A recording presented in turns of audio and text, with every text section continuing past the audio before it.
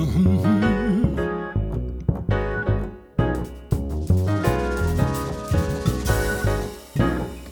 yeah.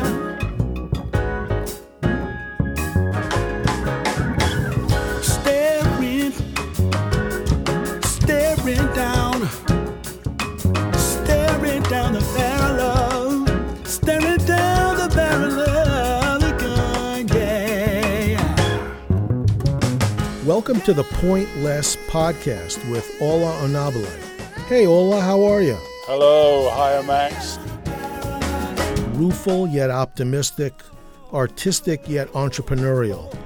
Does that statement resonate with you at all? Yeah, I fear for us because some of the stuff that is going on in the world today is the biggest dark philosophical phenomena that I've ever experienced. The essence of my childhood was in the 70s, which was a very, very happy decade, with some of the more scary things that had happened to the world having well receded into the background by that point. So I have a happy disposition, which I think is typical of a lot of people of that era. So to see the world heading the way it is does make one feel a bit rueful. But at the same time, because I know that, there's so much to us, I'm very, very hopeful and very optimistic and very certain that the darkness begets the light. It creates this need in people to struggle back to that good place. I couldn't be brave, fast to be strong, and I'm staring down a barrel again. I couldn't be chance, I studied the ladder, and I'm staring down a barrel again. And we're going to make it. We're going to get there. It's going to be a bit of a fight. What is it Martin Luther King said, that the arc of the world essentially bends towards good, even though it's long and hard. That's a central theme, I think, of some of the things I write about in the album. On Exit Wound, a parent is inundated with words of condolences after the tragic loss of their child.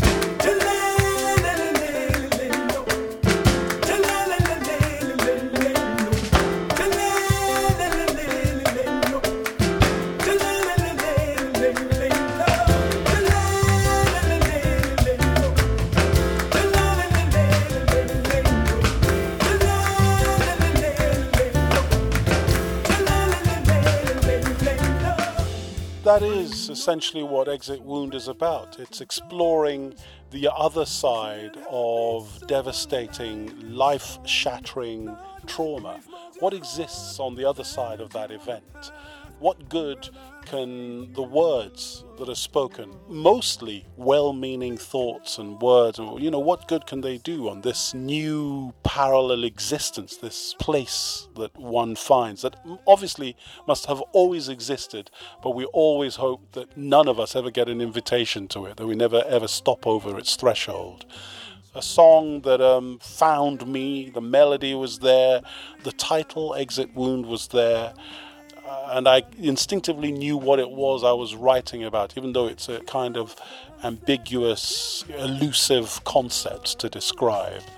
I wanted to know what exists in this world and who can be of any real use or assistance on the other side of grief and trauma. The song questions whether these words were meant in all sincerity or are just platitudes. Exit Wound's one of those songs that required me to go a bit method, go a bit Stanislavski on myself. And I watched lots of speeches by people who'd lost someone to violence and try to imagine what it must be like to hear all these platitudes people throw around when, unfortunate things have happened. And in trying to kind of resolve that, this song, Exit Wound, and the notion of when a ballistic implement of some sort does its damage, the damage is done on the front, and there isn't much social, cultural lionizing or exploring of what's happened on the other side of this trauma. And I kind of use that as a metaphor to describe that infinitely more vast hinterland that people exist in after the traumatic incident. So the moment of violence is usually an instant, a second, and then people have to dwell in the world of the exit wound for the rest of their lives, 30, 40, 50 years. The The song actually starts with a Ghanaian funeral chant that I got off a tape, so it's the wailing. They would normally employ professional mourners to come and wail at a funeral, so it kind of starts with that, and that sounds quite raucous. There's a similar thing in Irish tradition, is that you celebrate a birth and a death. There's an uplifting in the celebration rather than a mourning, a dourness in the marking of a birth or a death. There's a similar thing in West Africa where you get drums and loud chanting, singing.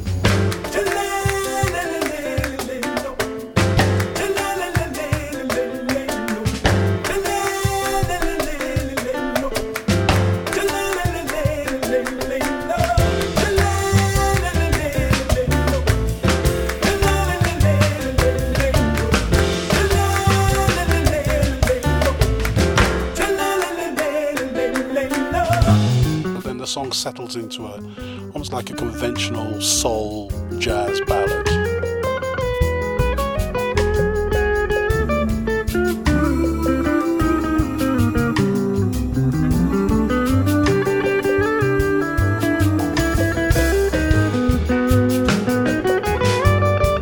When you zoom in closer and you look at the detail, you can actually hear that these are sounds of panic and of fear about what lies beyond, and so on and so on and so forth. So on the face of it, yes, I can imagine it sounding upbeat and elevated, but in truth it's kind of a declaration of standing on the edge of the unknown and not knowing what happens from here on.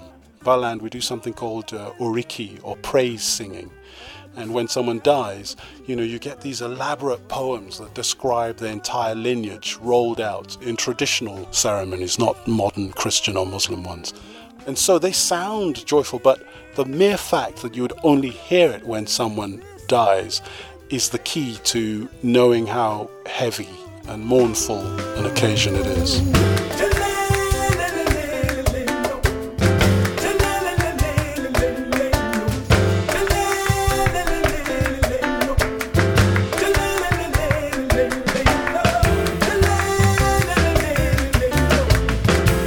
Ola, thanks a lot for your time on this week's podcast. The pleasure's all mine. Thank you so much, Matt.